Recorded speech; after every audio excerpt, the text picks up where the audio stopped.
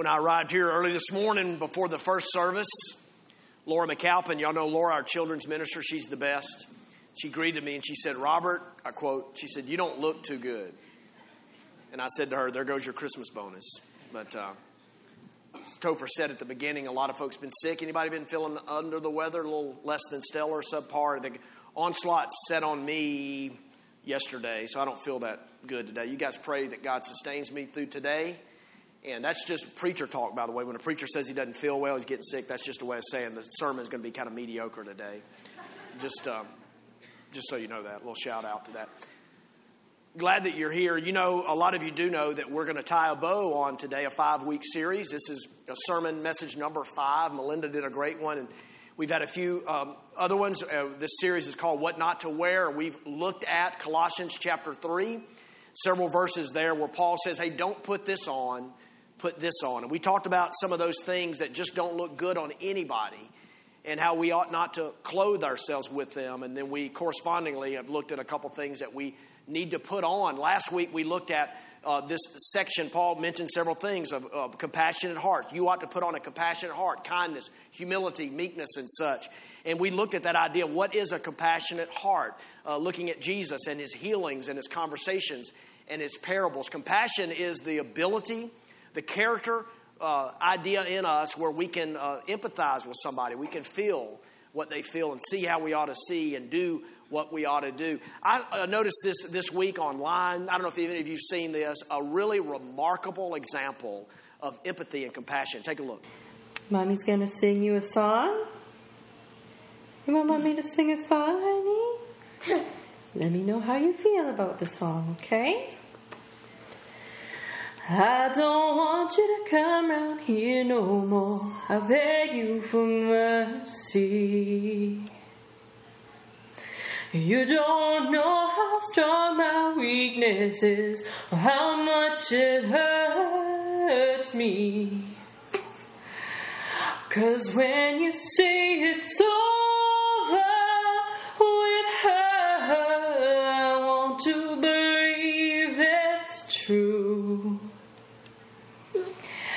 So I let you in, knowing tomorrow I'm gonna wake up missing you, wake up missing you, when the one you love's in love with someone else.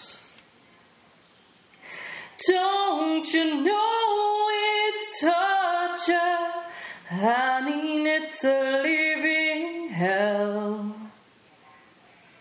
No matter how I try to convince myself, this time I won't lose control. So I let you in, knowing tomorrow I'm gonna wake up missing you, wake up missing you. Oh, you feel the pain in the song, eh, honey? Big tears. You crying? Oh, you crying, monkey. Okay, Mommy's done. Okay, it's just a song. It's just a song, honey. Isn't that remarkable? Just remarkable. Let's go from that bald-headed thing to this bald-headed thing. Now, when I saw that this week, I had a few thoughts, 3 thoughts in particular. Number one, I thought of when the psalmist said that we are fearfully and wonderfully made, he wasn't fooling.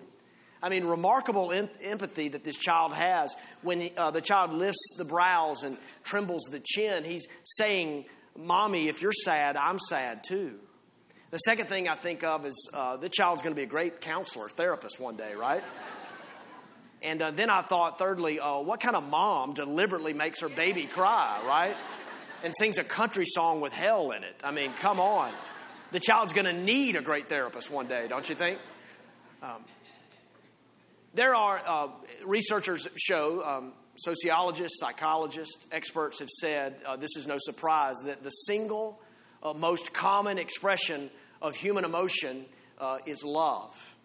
But the second most common expression surprised me. It's one of regret. Here's a clip from one of my favorite movies the last couple of years. My hands are shaking from carrying this torch for you. Look, he took a bus here. He has relatives in Boston.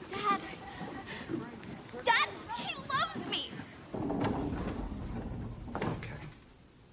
You don't have to worry. When it comes to sex, Marty is the one who wants to wait.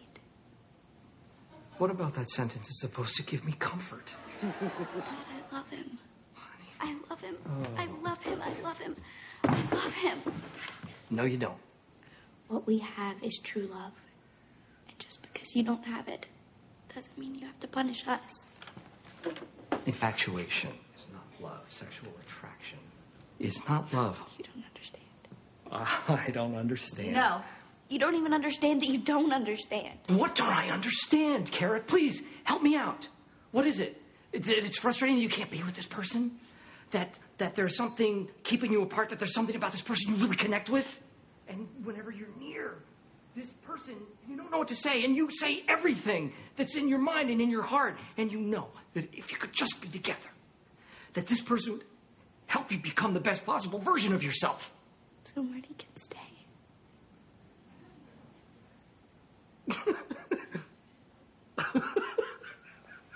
Sorry. I'm sorry.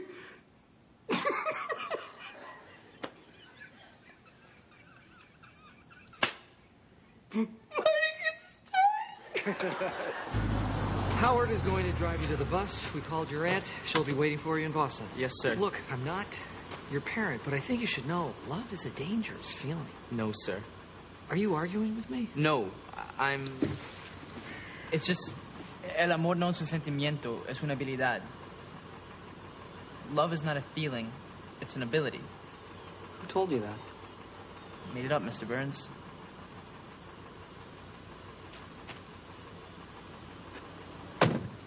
Come say goodbye.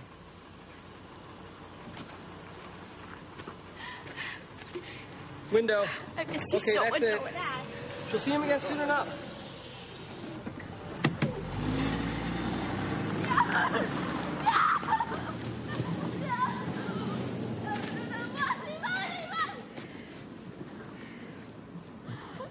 It's sweet. What's sweet? How's that sweet? To be that certain, to feel so much love. Love isn't a feeling. No? It's an ability. Well, if that's true, you have one gifted daughter. You are a murderer of love!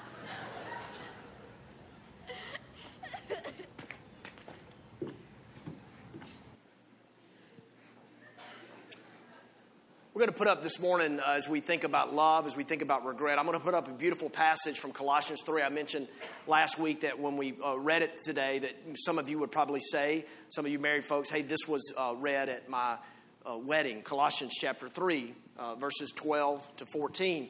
Put on then as God's chosen ones, holy and beloved, compassionate hearts, kindness, humility, meekness, and patience, bearing with one another, and if one has a complaint against another, forgiving each other. As the Lord has forgiven you, so you also must forgive. And above all these things, here we go, put on love, which binds everything together in perfect harmony. In other words, Paul is saying, don't be a murderer of love. Let's do our part to fan the flames of love, to encourage each other for greater depths of love. It's the perfect bond of peace, of unity for us as we follow Jesus. I want to put up now, that's the pretty part. Now I want to put up the powerful part, the part that we understand words from Jesus.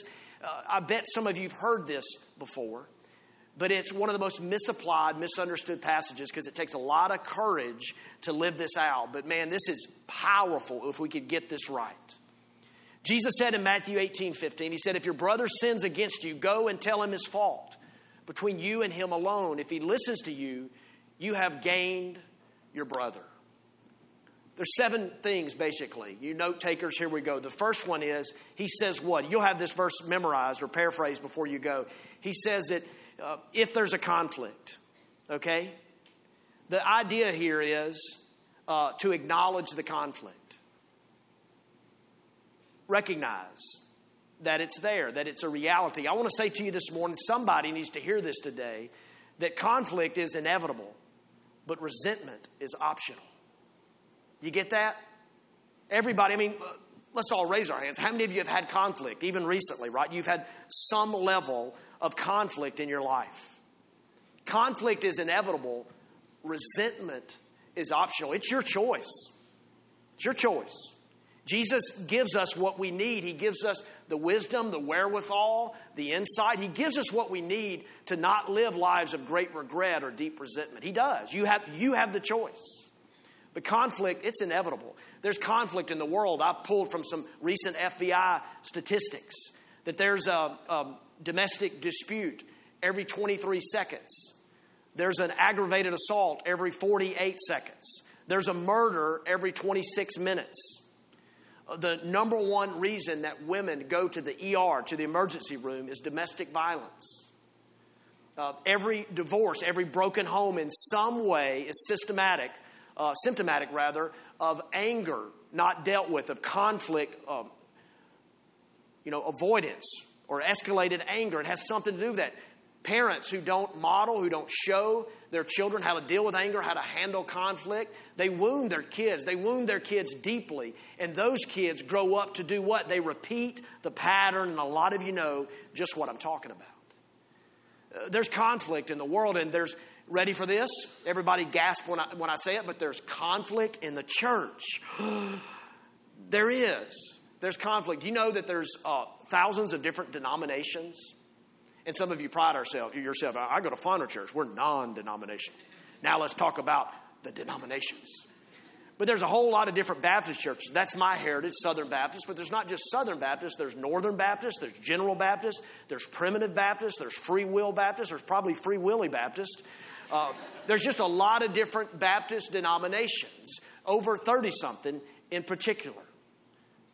There's a denomination called the Church of God. Some people didn't like them. They split, and they call themselves the True Church of God. And as some people didn't like that church, and they split, this is for real, they're called the Only True Church of God. And that sent a message to the Church of God and the True Church of God when they named themselves the Only True Church of God. So imagine all the resentment that's around them, right? But in the church we fight, and I don't have this on the screen, but 1 Corinthians 3:3, Paul said to the church at Corinth, that we reference a lot, that had a lot of trouble. He introduces this carnality, this idea of, well, are you in Christ or are you in the flesh? And it's profound teaching. It's confusing teaching for a lot of us. But Paul says, what's up with all the jealousy and quarreling among you? Does it not show that you've got a lot of worldliness in you? Now, that's strong language. And the idea, though, if you take it positively, if you elevate it, the good in that is you and I ought to be different. We ought to handle things differently. I'll say it again. Conflict is inevitable, but resentment is optional. Jesus says, if there's conflict, and the best translations of that show us, or ought to show us, English has its limits from the Greek language, but it should say when you have conflict, because we all do.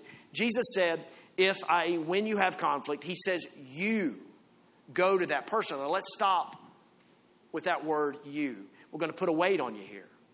And following Jesus ought to be a joy. It's a freedom. Some of you are finding that out. To follow Jesus is a joy. There's a freedom there. His burden, it's light. The yoke is easy. There's a great happiness in following Jesus. Some of you are uncomfortable with that. The great Sermon on the Mount, Jesus said, blessed are those, blessed are those, blessed are those. He was saying, hey, you want to be happy? Listen to what I'm saying to you. He wants you and I to be happy. Jesus says, though, in this passage, that there's a burden that we do bear, and the burden is that you go first when it comes to conflict. Now, in this passage, he says that if there's a conflict, if someone has sinned against you, you go to them. Jesus also teaches what? He says, if you are the cause of conflict, you go to them. Do you get that? Go. Take the first step. Don't miss that today. Jesus wants you to play a part in dealing with the conflict. If you've been wronged, who ought to go? You. If you've wronged someone, who ought to go? You. Do you feel the weight of what Jesus is saying? If there's a conflict, when there is, you go. So here we see acknowledge the conflict. The second idea is own it. Own the responsibility. You. And the third thing here is approach, don't avoid. Approach, don't avoid. Now, don't raise your hand because you'll indict yourself, but how many of you like to avoid? You'd rather sit and stew. You have found that it's more fun to pout. You don't want to go. You want to wait. You think they ought to come to you. You think they should approach you for what you did wrong, or heck, they did you wrong. You're going to wait till they come and talk to you. You'll go passive aggressive. You'll hold it in. And Jesus has given remarkable advice for us that's easy to understand but hard to live out. If there's a conflict, you go. Now, there's a prevailing reasoning out there today that says to avoid, to stuff it, can actually be healthy. And that's really not true. It's not true. We're called to go, to take the initiative. Now, let me say, if you garner the courage to initiate, to do what Jesus is teaching, to not be a murderer of love, to go and to show love by dealing with the conflict, I'm not saying, because he's not saying, that it will be easy and necessarily rewarding. In fact, let me just go ahead and say, it's one of the toughest things that we do, isn't it? I had a conversation with somebody after the church. I can't say much, but I know both parties involved, and I thought everything was hunky-dory.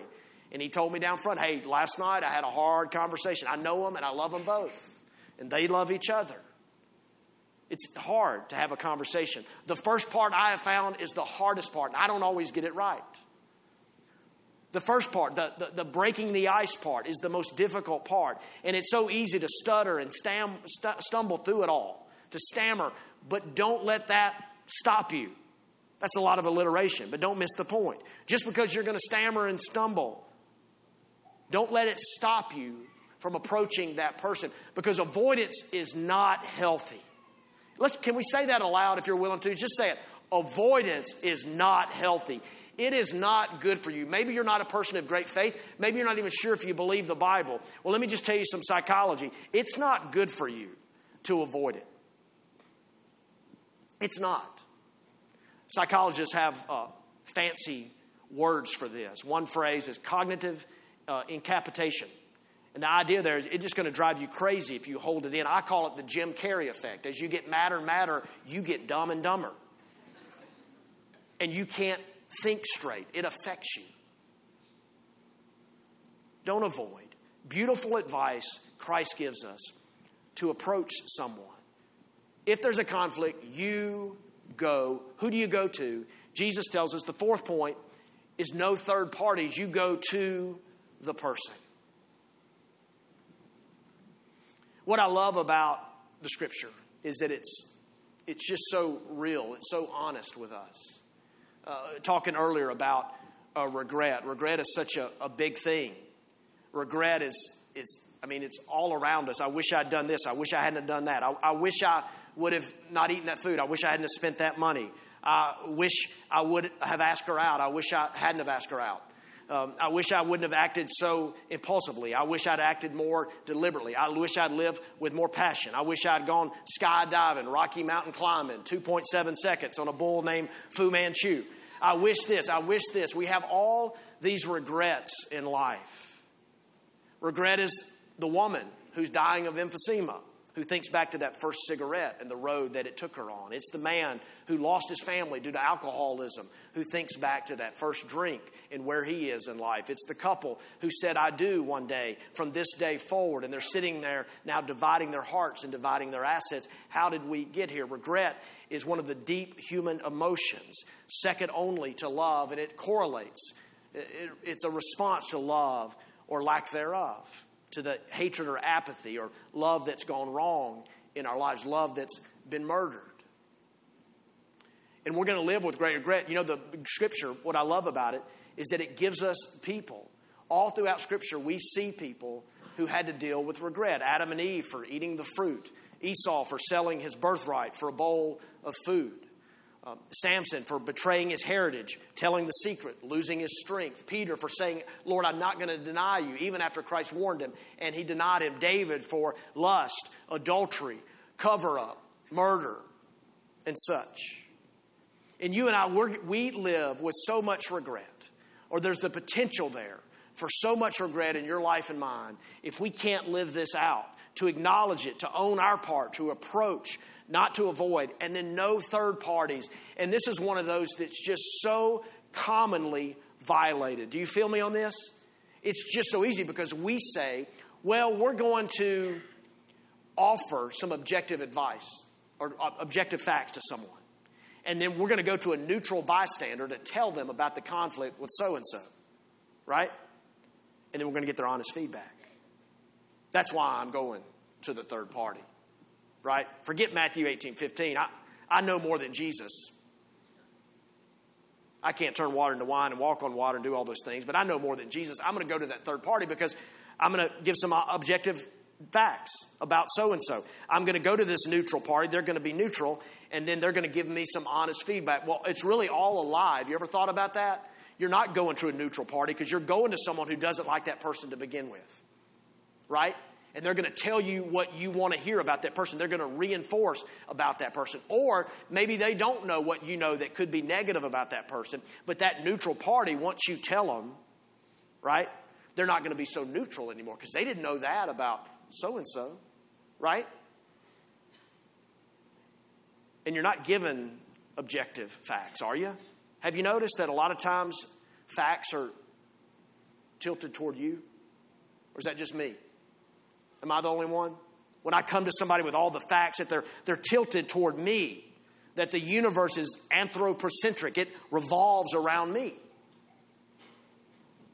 And it really is a lie to go to a third party. You see, in the Scripture, it gives us an account of many conflicts. If you'll read Acts as it moves forward, you'll see that Hebrew-speaking members had conflicts. They caused a ruckus with Greek-speaking members over who was not caring for the widows in Acts chapter 6. In Acts 5, we read this passage boldly a couple of weeks ago. Ananias and Sapphira, they were jealous of some people's reputation. Some other people were reputed to be more generous than they were. That didn't end well for them. Paul and Barnabas, who had a close relationship in spreading the gospel, they had a conflict over a colleague, and it was such a strong disagreement that they dissolved the partnership. Any of you know about a dissolved partnership in business or ministry? I do. You had a relationship, but it's not there anymore. You had a disagreement. And Paul, in writing to the church at Philippi, he says to them, he mentions a couple of women. Now, if you're doing a Bible reading plan, you're just reading through Philippians, you won't stop at this part. But he mentions these funny church ladies, Euodia and Syntyche. And I don't know what they were arguing about, maybe who had the goofiest name. But Paul says to them, he doesn't say to one, he doesn't say, hey, you go to so-and-so and tell them about the other lady. He doesn't tell that lady, hey, you go and get in a small group of 6 to 8 and talk about her. He says, I plead with you, 2 women with funny names. I plead with you to agree with each other. In other words, no third parties. Get in a room and handle this. Just you two. If there's a conflict, you go to the person. And what do? Number 5, you use sensitivity. It says you go to that person in private. Now, let's say you leave church today and you walk out on Dooling Hall and there is a couple. You don't know them. You don't know the extent of their relationship, if they're married, dating, or just met. And they're just all over each other. Okay? Picture it with me, if you will. They're French kissing, heavy petting. I mean, it's, what would you think? What would you maybe say to them? You might say to them, PDA, right? Public display of affection. GAR, get a room, right? If you hang around some people that I hang around with, you might say often TMI, too much information. If you saw the movie Jerry Maguire, you remember when the character played by Jay Moore is firing Jerry Maguire, i.e. Tom Cruise? And there he takes him to the restaurant. It's a crowded restaurant. And in that moment, he says, you're fired. the sports agency, we don't need you anymore, you're out of here. And why did he do that? He didn't go in private like Jesus taught. He did it in public. Why? To get him, to stick him. And he didn't want there to be a bigger uproar. Of course, Jerry Maguire made a big uproar later with Dorothy and the goldfish and that scene. Do you remember that, some of you? Here's my point. When you go to someone privately, it attaches value to them. It attaches value to what you want to happen. Because some things just aren't meant for public fodder, right? In a similar way, if you're walking down the hall after church, some of you are like this with me. It's just the way life works. Nobody's at fault, but you'll introduce some idea, some prayer request or something big happening in your life, and you and I will say something like, well, let's catch up. Let's talk. Why? Because this needs to be a private thing. When my wife and I were dating so long ago, most of you know that we dated coast to coast. And we had a severe long-distance relationship, a severe love affair. We would spend time with each other, and it was dear time because it wasn't that often. And we would fly to see each other, her to my town, me to hers, and we would have these really heartfelt goodbyes at the airport. And it was just a sweet goodbye. We would recap our time together, and we would start making plans of when we were going to see each other next. I would quote Shakespeare or Chaucer or some poetry or whatever. But I remember one time she dropped me off pre-9/11 at LAX. It was my time to fly back to Florida. And, man, it was like we just had a moment. There was a skycap. There was shuttle buses and taxis and the exhaust, and people were screaming in all their different languages and everything. It just wasn't the place for a heartfelt goodbye. The scene didn't fit the sentiment. And Jesus has given us really good advice here that if there's a conflict, you go to that person, not a third party, but do it in private. And he says the sixth point, direct confrontation. Now, to love is to confront. Someone else I talked to after the 9:30 service said, Robert, I'm reading a book called Fierce Conversations. And there's a chapter which the writer says, he takes the word confrontation and substitutes carefrontation. That's kind of soft, isn't it? Kind of weak. But maybe for some of you that's going to help because confrontation is just too negative of a word, right? Some of you grew up in a home and you never say anything negative, bad, honest about anything, right? I mean, it's like... But confrontation sounds like a bad word. Confrontation is a bad word because of how I do it sometimes, right? Because of how you do that sometimes. But the carefrontation, going to someone and talking to them. And here's the thing. Sometimes I've seen it in you. I've seen some of you do it because I'm your pastor, I'm your friend. You call me, I'm praying for you. You haven't given me names, but I'm praying for you. And you'll work hard to set up the conversation. You've prayed about it, the very words that you'll say. Man, you're nervous about it. You want it to go well. The outcome is uncertain. But you'll get there, and then you'll go, when there's a moment, the precise moment when clarity is needed, when you need to address the issue, when you need to confront the sin, confront what hurt you, confront what's not right in that other person, you'll go weak. You'll become vague. But that's not love. That's fear. Is this too hard for some of you? Carefrontation? But you're in that, and I've got a friend. He lives out of state. When this is happening to me, when I'm taking the initiative to have a confrontation with someone, I'll call him before and after because he checks my spirit. He knows my weaknesses, and they are many. And he'll say to me, Robert, how was the last 10%? And the last 10% is that moment when you get there and you really need to say it, but you soften it.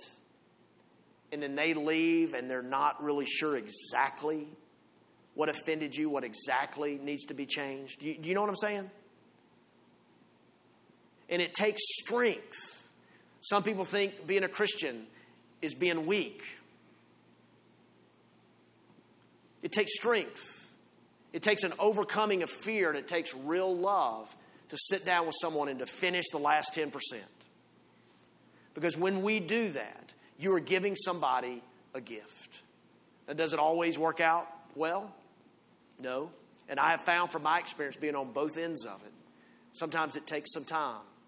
Sometimes it may never go the way you want it to. The last thing that Jesus would say is aim at reconciliation. If there's a conflict, you go to the person in private. Discuss the problem for the purpose of reconciliation. Nothing can be said more important than this today. It's not to inflict pain. Ever talk to people like that? They come and they do the last 10%. And they tell you what you've done wrong or where you're hurting them or other people. They mention that in your life, but you're looking for the love. You're like the Black Eyed Peas, man. Where is the love? And it hurts you. And you feel like someone was there to inflict pain on you. They were there to win an argument. But Jesus says you ought to be there to gain a brother. And I stand before you today knowing that I've lost a brother and I've gained many more. But this is the Jesus way to love people. And it's the best way. It's vastly superior to any other way. Aim at reconciliation. To illustrate quickly, I'll say this. Not too long ago, I was parking on a congested one-way street. I was parallel parking. Okay? I'm just going to tell you my weakness. Parallel parking. And there was a man behind me. And it became abundantly clear that he was not happy with my parallel parking skills. And it was a tight space to get into. And because of the street, because of all this, he had to wait on me. And verbally and non-verbally, I began to notice that he's not happy with me. But I didn't want to circle the block again. So I wedged in there. And when I did, he pulled up next to me. He said, "What are you thinking? What's your problem?" And then he called me a name that you can't say in church. It had to do with part of my anatomy. Not too far north, not too far south, kind of below the equator in the Western Hemisphere, you know what I'm saying?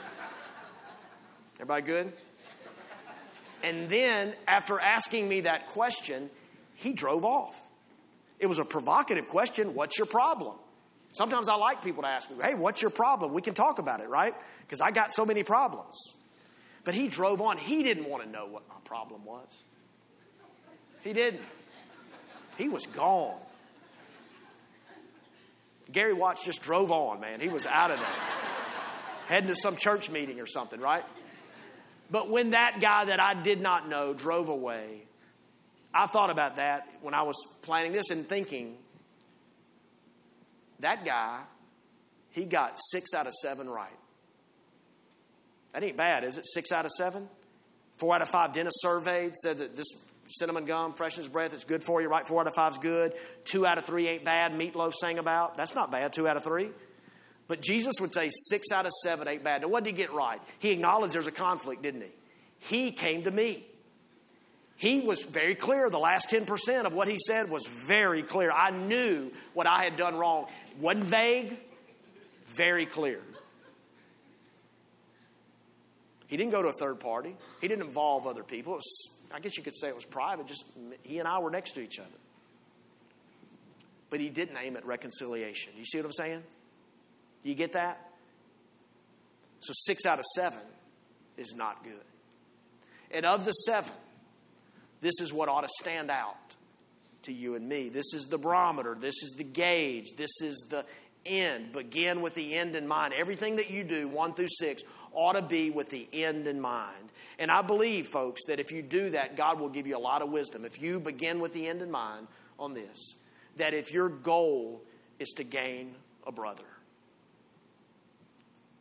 I want to close. I could have taken the tougher road and shared some things from my own life, because I will tell you this. I didn't confess this at 9:30, but I have been wrongly complicit in some of this myself. And in preparing a sermon, it can be very convicting. You guys just have to listen to a sermon, right? Or part of it anyway, or some of it, whatever. But I got to preach it, and it can weigh on me more at times. And this one has, because I've been complicit with some of you, and I want to be a better leader. I want to be a man more like Jesus, a better friend to some of you to help you with 1 through 7. Pastor friend who wrote a book put it this way: This lack of forgiveness, this not handling it the right way leads to bitterness. A little bitterness, he says, goes a long way. Add a little bitterness to any environment and watch it suffer. A few bitter teens can derail a whole youth group. A couple of bitter moms can poison a PTA board. A bitter deacon can split a church. You probably noticed that one bitter person can destroy morale in a work environment. A little griping here, some more complaining there, add some backbiting and gossip, and your workplace becomes hell on earth. Bitterness can also destroy a family faster than you could say pop goes the weasel. Take any family betrayal, a divorce, a broken promise, an addiction, a misunderstanding. Let the problem divide people into two sides. Force them to pick one, and you've got a problem that could divide a family for a lifetime. Bitterness never produces good results. Because a person's been hurt, they often justify their bitterness.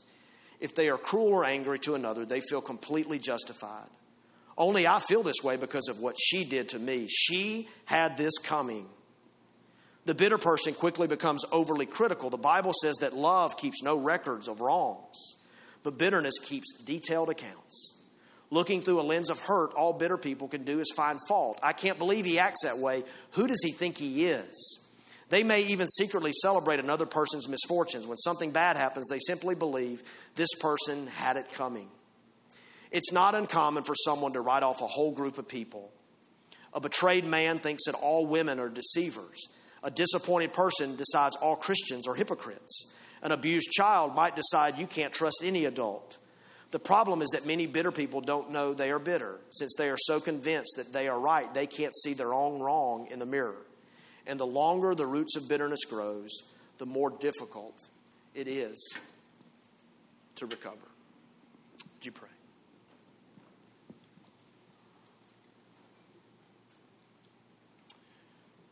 Father, this is one that could hit us real hard. Because when we're confronted with something that's easy to understand, but so abused and misapplied, or just not applied. And I can't help but think the third week in November, as we're on the threshold, so many of us, of being around families, parents, siblings, children, uncles and aunts, and maybe being around a table in a living room out back with some folks who just don't seem to be emotionally healthy. There just seems to be a lot of dysfunction and so many environments where just so few have grown up with Matthew 18:50. So few dads who've led the way. So few moms who've taken these words and lived them out. God, I love you and I love your word and I love how it speaks to us today. And I pray today now, Father, for our church, for this one right here. That we wouldn't be a split church or a divided church. We'd be a sending church to send folks out, to usher them into the next thing that you have for them. But Lord, that out of this we wouldn't grow another Fondren church or an only true Fondren church. But that you'd allow us to stick together, to love each other, to grow deeper roots, to live like a family that's growing in Jesus. I pray for the hardness among us, for those of us who really love the truth so much we wield it like a sword and we hurt others. And I pray for those, there's probably so many more of us who are just so soft and so weak that we think love is never confronting and never saying the 100%, the final 10%. And Lord, in my own life, I know that I've been fearful of losing people or offending people. And I know that I have been wrongly complicit in violating these 7 things that you give us so clearly.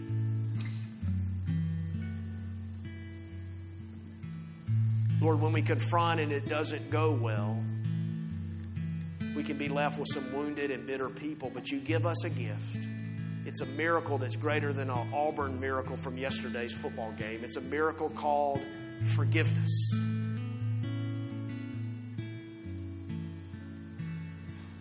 God, help us not to keep a record of wrong. Help us to live out Colossians 3. I pray in this moment for Colossians 3, 12 to 14, for this church family, for these people here.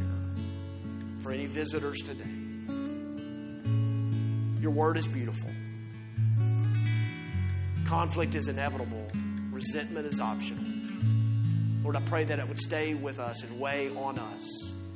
But Lord, as we pray often, Lord, let this not be a sermon of condemnation, but a sermon of conviction, that you would lead us in a better way. These truths are so great. And it can lead us into health and happiness, and above all, a way that honors you. We pray in Jesus. Amen.